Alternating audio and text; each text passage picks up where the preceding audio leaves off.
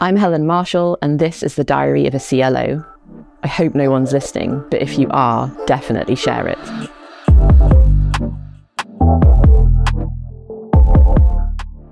In this episode, I'm joined by Iliana Montauk, who is the co-founder and CEO of Manara.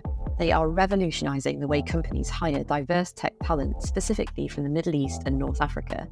And they also promote communities of connection for individuals looking for a new or next role. They really are paving the way as the only company doing what they do in this space. They are absolutely one to pay attention to. Enjoy. Iliana, hi, and welcome to Diary of a CLO. Thank you so much for joining me today. How are you doing? I'm great. Thanks so much for having me. I'm so excited to get stuck into our conversation today because you've got such a brilliant story, and the story behind your company Manara, which you co-founded, is really interesting as well. And I think there's going to be some really good stuff to come out of the conversation. So are you able to tell me a little bit about your story, your personal story, but also then what led you into founding Manara too? Absolutely. Although honestly, I think it's my co-founder's story that's even more important. So let me start with hers. She and I met when we were both living in Gaza, and I was there temporarily. She had grown up there. I don't know how much you or your audience know about Gaza. I think people have varied levels of knowledge, but I'll just very briefly explain that it's a tiny part of Palestine that's about 30 kilometers by 6 kilometers, and it's basically closed up due to political reasons. People who grow up there can't go in or out very easily, and they go through wars pretty frequently. But at the same time, it's very highly educated. And so when I met Layla there, she was a first year out of college, and she had graduated at the top of her class with a degree in engineering and was not able to find a job locally. And most people who end up in that situation, especially women, don't really think of a lot of other options. But she, for whatever reason, was aware of Silicon Valley, of startups, of Paul Graham and Jessica Livingston, and was very inspired to become a startup founder, but also realized that she needed to start just by building her career as an engineer. And she moved to the United States on a scholarship, ended up going to university here, graduating with a master's from one of the best universities in the United States, and then still couldn't find a job. So she couldn't find a job locally in Gaza, being the top woman in her class, the top person, period, in her class. And then she couldn't find a job in the United States, graduating from one of the top universities. And she applied to 60 jobs before anyone ever even picked up her resume. And then when they did pick up her resume, she bombed all of the first interviews, because it turns out that to pass an interview is a whole set of soft skills and cultural context that people just don't know if they don't have an alumni network coming from a university like Stanford or MIT. She would have found a job immediately. That university would have given her that network, and the resume screening process would have been super easy, and she would have just known how to prepare for the interviews. But she didn't have that, and everyone screening her resume must have been looking at the fact that she went to Al Azhar University in Gaza, and had no idea whether that's a good thing or a bad thing. And so she just couldn't make it past that resume screen. So fast forward till many years, well, not that many years later, a couple of years later, she was the tech lead of one of the most important tech teams at NVIDIA, building autonomous driving systems. She got promoted, by the way, after she got the job, faster than anybody else I know, to senior engineer and to tech lead, which shows you that she had the skills for the job, right? And I was working at a tech company in Silicon Valley where we could hire remotely from anywhere in the world for all of our talent. In fact, we were running the largest talent marketplace in the world. That was our product.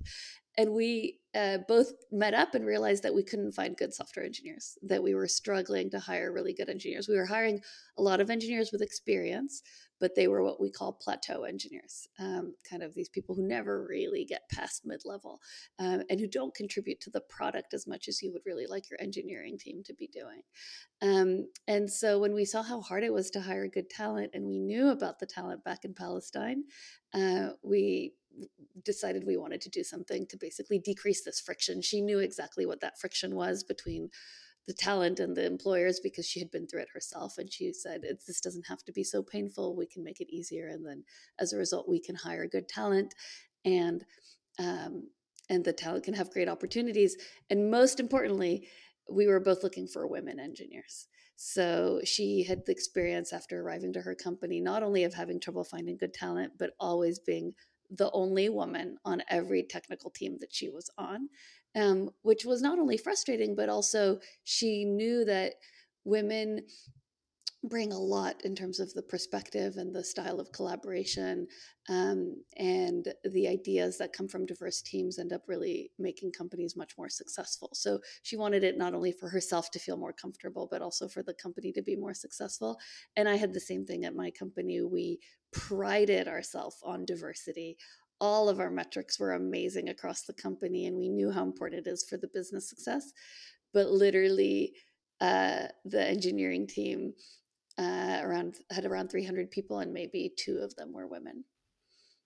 Wow, that's quite a stark difference, isn't it? And I was actually, while you were talking, wondering actually, um would her experience have been different if she had been a man? So even though she had gone to university in Gaza and then got her master's degree in the US, if she'd been a man, do you think she would have faced the same challenges about getting a job? Absolutely. Yes, absolutely. So, well, women do face some additional challenges, which I'll talk about for sure. But Monada works with both women and men. We focus on this region because we believe it's the next Eastern Europe for tech talent. I'm from Poland. I remember when there were no jobs in Poland, and Poland was just kind of overlooked as a source of talent. And of course, that has changed. And at this point, companies like Google in Poland are importing talent from Palestine or from the whole Arab region because Poland's economy has done so well and there's just not enough talent. So we really believe in the talent in the region. It's one of the youngest populations in the world, so it's also a large source of talent, growing quickly. Huge investments in education, more investments in education than OECD countries in the last 10 years. Um, and so, very highly educated population. Um, and so that's why we're working with both men and women in the region, but also it is the region that has, in many countries, more women studying computer science, more women in technical fields than any other country. And so that's really interesting for companies that want to have gender diverse teams. There's just a lack of pipeline in the West. Women are just not studying these fields. To solve that in the West, you have to go down to the middle school level, or you have to have zero to hero boot camps. Whereas in this region, women are graduating already with these degrees, and often already have multiple years of experience, because at Monado we work with people who have up to 8 years of experience. It's not just new grads. But going back to your question around would men have faced the same problem, I remember one of our first alumni was somebody who, similar to Layla, was a man, had gotten a master's degree. He also happened to be from Gaza, by the way, got a master's degree in the United States, and then also really struggled to get his resume seen. So there's just something about that initial university that you go to.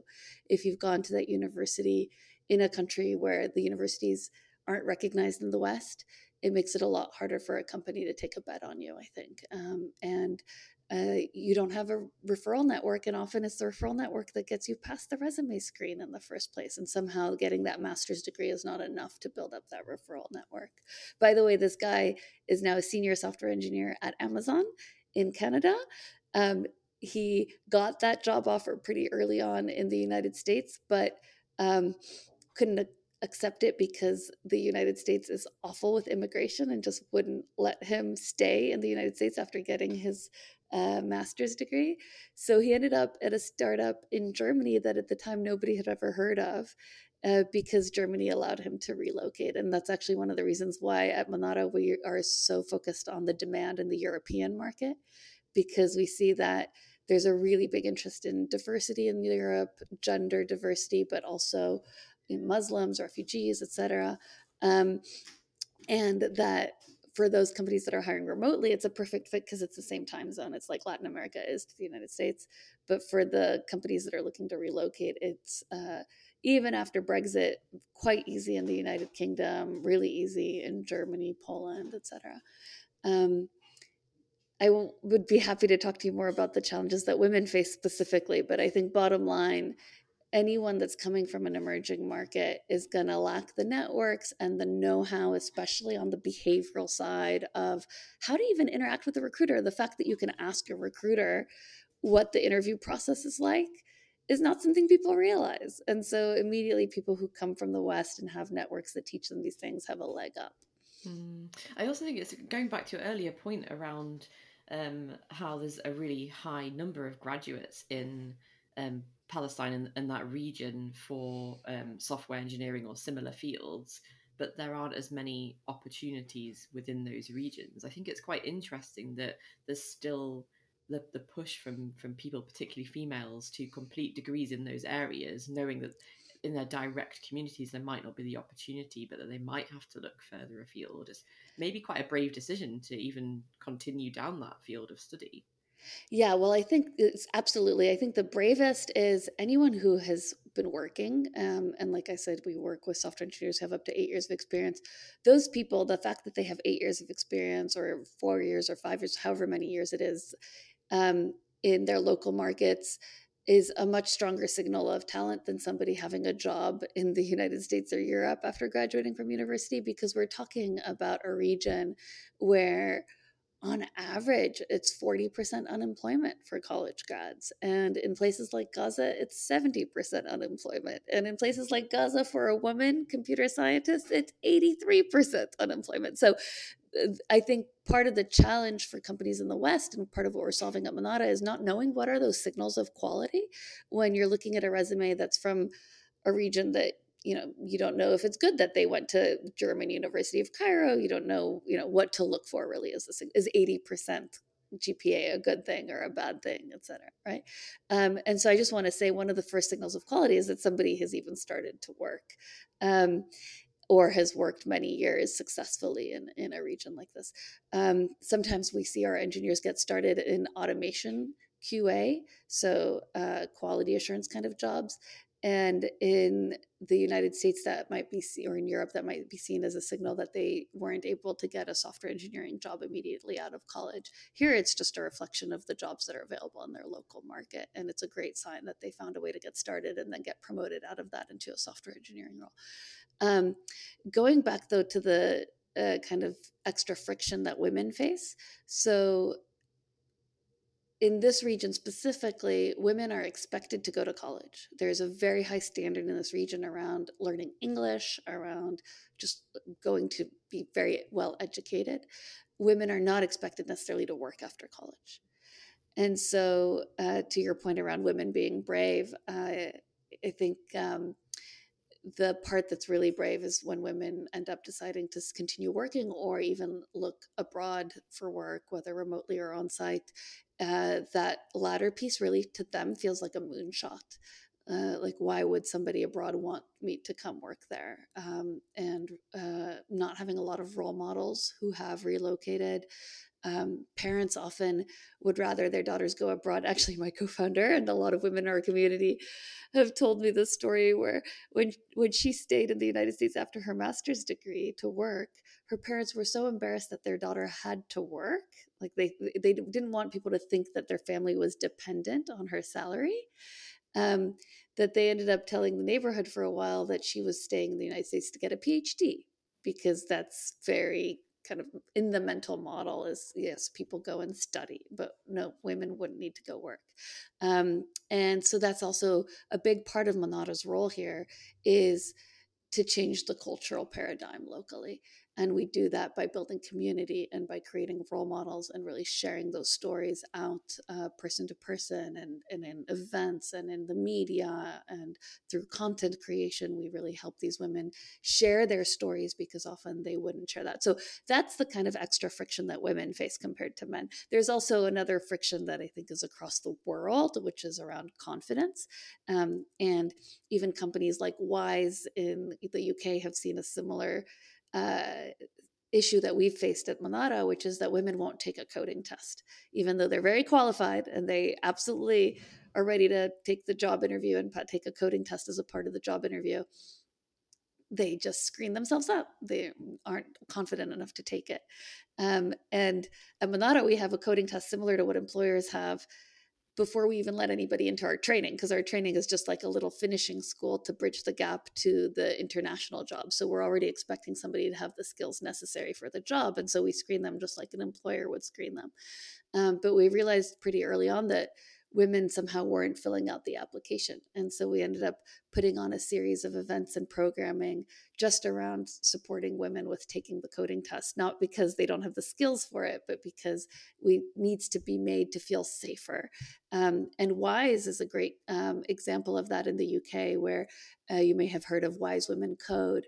They're actually putting on a weekend of hackathons before women apply to join the company. It's optional, of course, but it's for women. A lot of women attend it. And as a part of the hackathon, they demystify the whole coding test part of the application, which I think is brilliant. Where do you think that lack of confidence comes from? That is a perennial question, and I'm not sure that there's any research to explain it. You know, in the United States, we often think, or I grew up thinking, that there was something specific around lack of confidence for women when it comes to STEM fields, so science, technology, engineering, math.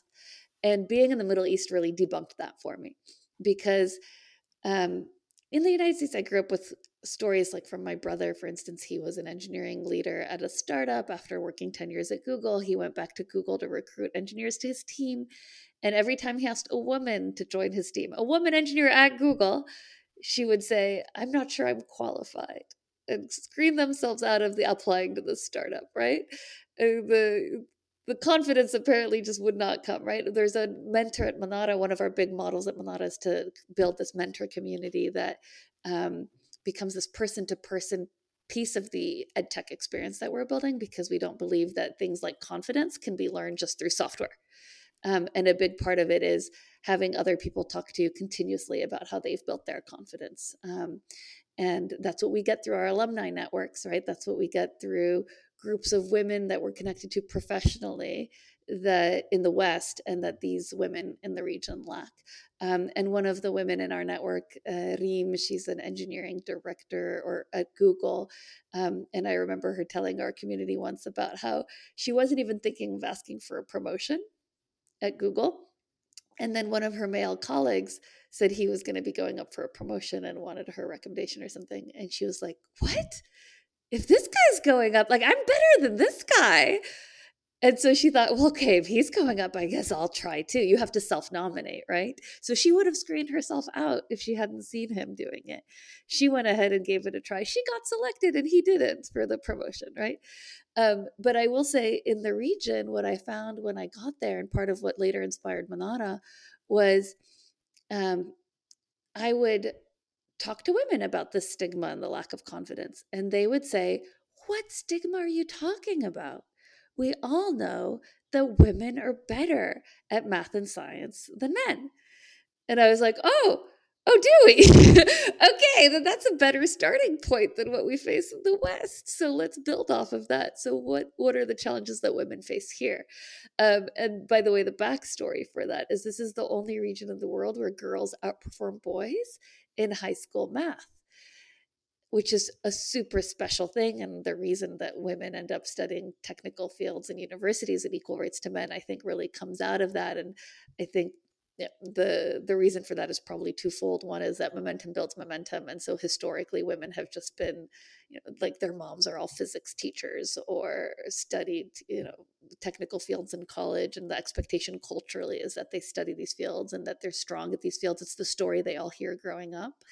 But I think maybe part of the evolution for that is that in the West, there's data that shows that girls and boys, when they're separated at the middle school or high school level, the girls' performance in math goes up and the boys' performance in language and literature goes up.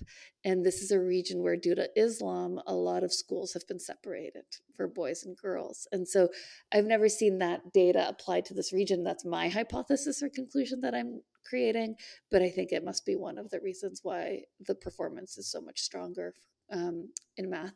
But still, the confidence gap is there even in this region, and it's more around just general business confidence, just general, like, not screening yourselves out of any opportunity, as opposed to the lack of confidence in technical skills specifically. Yeah, and it also comes back to that idea of networks as well, and knowing that you can ask someone their advice to say, you know, I'm thinking about applying for this, or I'm thinking about doing something, and bouncing an idea off someone who may have been there or know someone else that's been there. And perhaps that element of community is missing in order to empower people to be able to make an informed choice about that That decision. is key. That is key. And so often I talk to people in the West who say, "Oh yeah, I know one or two people who've moved from an emerging market, whether the Middle East or Sub-Saharan Africa or wherever, like Nigeria, and like, yeah, they're great. If they figured it out themselves, why does a solution need to exist?" Well, a very small number of people will do it themselves, like the pioneers. But the truth is, there's a much larger population where this should just be the given path. If there's no job locally, get one internationally. If you are in a war zone and you would rather not be in a war zone, relocate to a safe country, right? And the fact that it is so rare and unique is really the problem that we're out there to solve. And we believe that it requires a few things. So, a very, very key component is the community. And so that's what people come to Monada knowing that we can get them into companies like Google and Meta and Amazon. Most of our talent has gone to the top companies in the world, and so that's what brings them to us originally. But what we hear over and over again is it's the community that really creates the magic, and that they didn't realize how starved they were for a community like this until we brought them into this community. And it's really powerful also that it's not just Palestine, that it's covering the whole Arab region, because when you come from an emerging market that it's pretty small, you eventually meet a lot of those people, you have that community. But then to be connected to the top talent in Morocco, Algeria, etc., Iraq is one of our biggest communities now. um, that's where you end up with a larger population of people like you who are super ambitious, super smart, being successful, working really hard, and then uplifting you with them, right? So every group of alumni is coming back and teaching what they didn't know 6 months ago, building that confidence of, I was in your shoes 6 months ago and I made it. If I made it, you can make it too, right? And those who have 8 years of experience coming back and being like, here's the difference between 8 years of experience in this region versus 8 years of experience in Europe. Here's where I struggled during my first 6 months on the job. Let's make the onboarding easier. I think that might be part of the connection to L&D, and part of where we're heading is moving beyond just bridging the gap initially, but also creating a really soft landing for people when they arrive. So yeah, so community is key. The other thing that we've realized is key is that people, if we don't exist, all have to reinvent the wheel in terms of figuring out the process. So we've basically created this ed tech platform where they come in and it tells them what they need to learn and tracks their progress. And people love that it's all in one place because the world is content rich. It's not that this content doesn't exist, but it is so fragmented on the internet that you end up hearing so many different things in different forums about what you should go learn. And you just get distracted and you spend too much time on the wrong things, and you really don't know how to put together this content to get to where you need to go. So the first thing we do is create that content. And then the second thing we do is weave the community in throughout the content. So in addition to doing weekly sessions with people coming and giving tech talks and things like that, we also connect people to first each other for peer mock interviews and peer kind of confidence building sessions after they complete the first module. And then after they complete the second module, they get the same kind of connections to alumni. And then after they complete the third module, they get those kinds of connections to our global mentor network. And we've seen that that kind of progression keeps people super motivated and builds their confidence at just the right kind of pace at every step. I mean, that sounds really, really good. And the power of coaching and mentoring in that perspective is, I imagine, really powerful for people to be able to, again, know that someone else has been in their shoes, like you say, but also be able to provide that guidance for their particular situation as well. And you briefly mentioned L&D there. And I think one of the things that L&D struggles with in general is diversity, whether that's, maybe not so much diversity of thought, but diversity of voices within the industry, of backgrounds, of ethnicity, and but also from when you're hiring into your own teams, how do you hire diversity, particularly in tech within L&D? Is that something that you've seen, that you have experience of? Yeah, I mean, I think in general, the tech industry just really struggles with hiring diverse tech teams. And it's very easy as an early stage startup to um, just be focused on uh, getting whoever you can get quickly. And then before you know it, you have a 10 or 20-person engineering team that's all looks the same. And that immediately makes it harder to attract somebody else to that team, right? So it's this whole thing of momentum builds momentum. And one thing that I see that's positive in the world these days is I'm noticing a lot of startups paying attention to it a lot sooner than they used to. And that happens regardless of who their leadership team is or who the initial engineering team is. Not always, not across the board, but I do think it's a much larger theme than it was previously. And um, and then the I think what the problem is that people still don't really know what the solutions are unless they're one of those startups that's really passionate about doing it themselves, or um, at a scale up. Some companies I see hiring somebody to really focus on this or setting it up as a goal for their team. And when a company pays attention to a goal, just like any other goal, you can go through an iterative process and figure out a solution and reach it.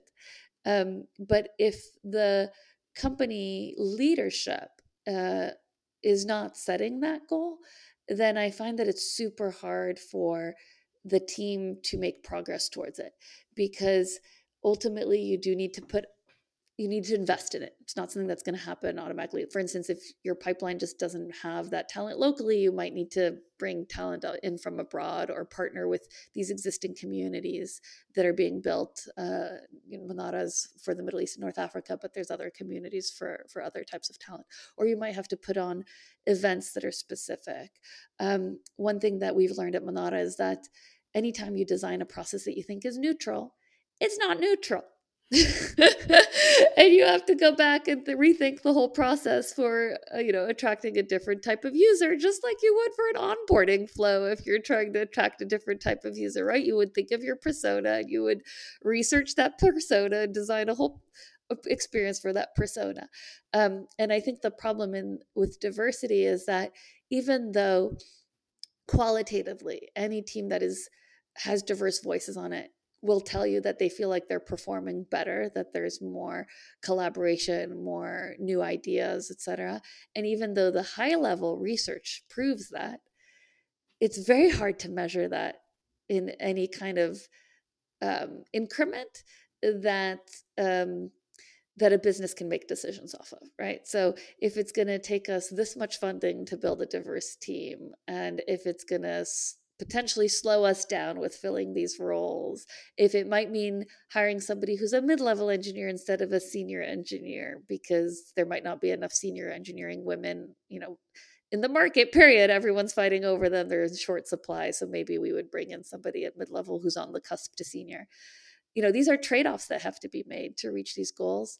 And where I see it happening successfully is where leadership has just kind of understood from the general research and from their own experience how important it is. And they do set those goals and hold people's feet to those goals. I do think in Europe, though, there's an opportunity now where governments are starting to require reporting on things like salary equity. And that's putting a lot of fire under companies' feet to pay more attention to this, because if it looks like men are earning more at the company than women, then it really puts pressure on the company to figure out how to bring women into leadership roles or into engineering roles or other roles that pay higher salaries. It's the eternal challenge, isn't it? That kind of senior stakeholder buy-in for things like this, when you can't directly prove return on investment in those areas in a very kind of black and white way. But it's that like broader perspective of understanding why you're doing something, and not necessarily having to have the direct data, but just an awareness of what's going on and how it's benefiting the company. And I can understand why it's a little bit tricky. I guess the other thing that I would mention, though, is that bottoms up also has a really big impact in this space. And we've seen it so often at Monada that we actually launched an award. We're calling it the DEI Champions, and 2023 is the first time that we launched this award. And what's special about it is it's not like an industry award for people who come from this profession and have had impact. It's some people like that are featured as well, but mostly it's for people who took it upon themselves to solve this problem, even though they were not in a place of authority at their company. And like our partner at Google, who has really spearheaded the partnership with Monada, was doing it entirely out of passion and in his spare time. And he built up partnerships with 40 different diverse, like providers of talent that could diversify Google's teams, because he realized as a recruiter that um, there was just no way to build that pipeline without access to these communities. And then he was also super smart in that he then figured out how he could kind of learn from the partners about the candidate experience, because the candidates, it's hard to find out about their experience in the interview process directly. They're not going to tell you what it's like. But the partners know, the partners hear everything and can come back and also say what other companies are doing. And he, as a result, was able to build in some pieces of the process differently for this talent pipeline, like having a one-on-one call with a recruiter for every single person in the pipeline to just put a face on Google before ever showing up to an interview. And then similarly, a one-on-one call with an engineer who's just there to demystify the process before ever showing up to an interview. And that's the kind of thing that he was able to create with like little bits of buy-in from leadership, but mostly just by finding an engineer here who would want to help an engineer there and just pulling them into the process and then showing that it was working, that there was enthusiasm internally, and bringing that to the higher ups. That's brilliant, and really, really thought-provoking tips there that other companies might be able to make use of too. And just to explain that last piece a little bit, we hear so often at Monada that if the first time that they meet somebody at an international company is for an interview, first of all, it might feel a lot higher pressured for them because they might not feel like they're going to get as many opportunities, or it might have just taken so much more effort to get to that interview in the first place. That puts a lot of pressure on it. And then, secondly, it's like meeting a foreign planet for the first time. And there's just nervousness that first time of realizing, oh no, this is just another human being like me, right? Um, and then finally, often there's accents that are different. And if people haven't been just exposed to what an Indian accent is like or a Chinese accent is like, right? All of these accents are represented in the tech sector.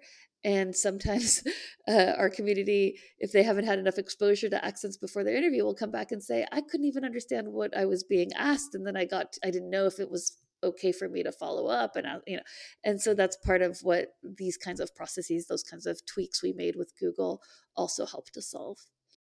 Um, it does sound, from everything that you said so far, it sounds like Manara have quite a unique position within the particular market that you're working in. Is that accurate? Is there anyone else doing what you're doing in the regions you're doing it?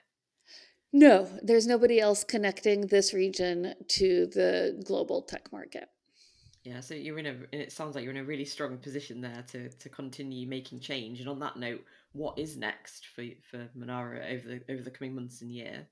Yeah. So first, we're building out our ed tech platform and going to be scaling our community into that platform to prove the scalability of this. We have been very successful running a cohort model with up to 200 people per cohort, and we can continue to do that. But ultimately, we're a business as well, and we need to figure out how do we do this in a way that is profitable, and how do we're on a really big mission, and so our mission ultimately is to untap all human potential. And there's so much potential on the planet, including from people who have a lot of work experience but just not being fully utilized in their markets. And what breaks our hearts is to see what we call internal brain drain, which is in these markets where there's not enough opportunity, people kind of just being underutilized. or not utilized. And so our mission is to change that. And we know that when we do, these people are going to accelerate global business and global business success. And then they're also going to be launching their own companies. And this region will become a hub for tech innovation. So that's already starting. We're seeing more hiring happening in this region, and Saudi and the UAE. When we launched, we didn't think we would have hiring partners locally in the region. We do. And it turns out that our services are really valuable locally as well. So to summarize it, the first is the EdTech platform and building out a version of what we do in a way that is profitable and highly scalable so that we can have impact across multiple categories and across multiple regions while still maintaining this sense of community for each group of people that we serve, because that is the real magic that we create. And then second, it's expanding to the region as well as to Europe. I think a lot of companies still don't know that we exist, that we offer these services. And then third, it's thinking about what happens beyond the initial hire. So like I mentioned, we're starting to look at what is specific to diverse talent or to people coming from diverse backgrounds during the first 6 months of onboarding. What is specific to their experience when it's time to go up for a promotion? What is specific to their experience that may have had to do with relocation? Like people sometimes 3-4 years after relocation are starting to think, when they have kids, et cetera, do I stay? Do I go back home? And part of those groups will go back home and they will be the next startup founders for the region. We believe that this community is going to benefit from the connection to itself at every stage in this journey. And so ultimately, we're looking to build a life cycle solution, not just that initial step. Brilliant. Well, I can't wait to see all of the things that you achieve over the coming weeks, months, and years. Because it sounds like it's you're making real waves of change across a whole host of industries. So thank you, Iliana, for sharing, and I look forward to following your journey more in the future. Thank you so much, Helen. Really admire your work, and it's a pleasure to have been here. This podcast is powered by Thrive. We're a complete learning and skills platform creating modern learning solutions for modern businesses globally. Check us out.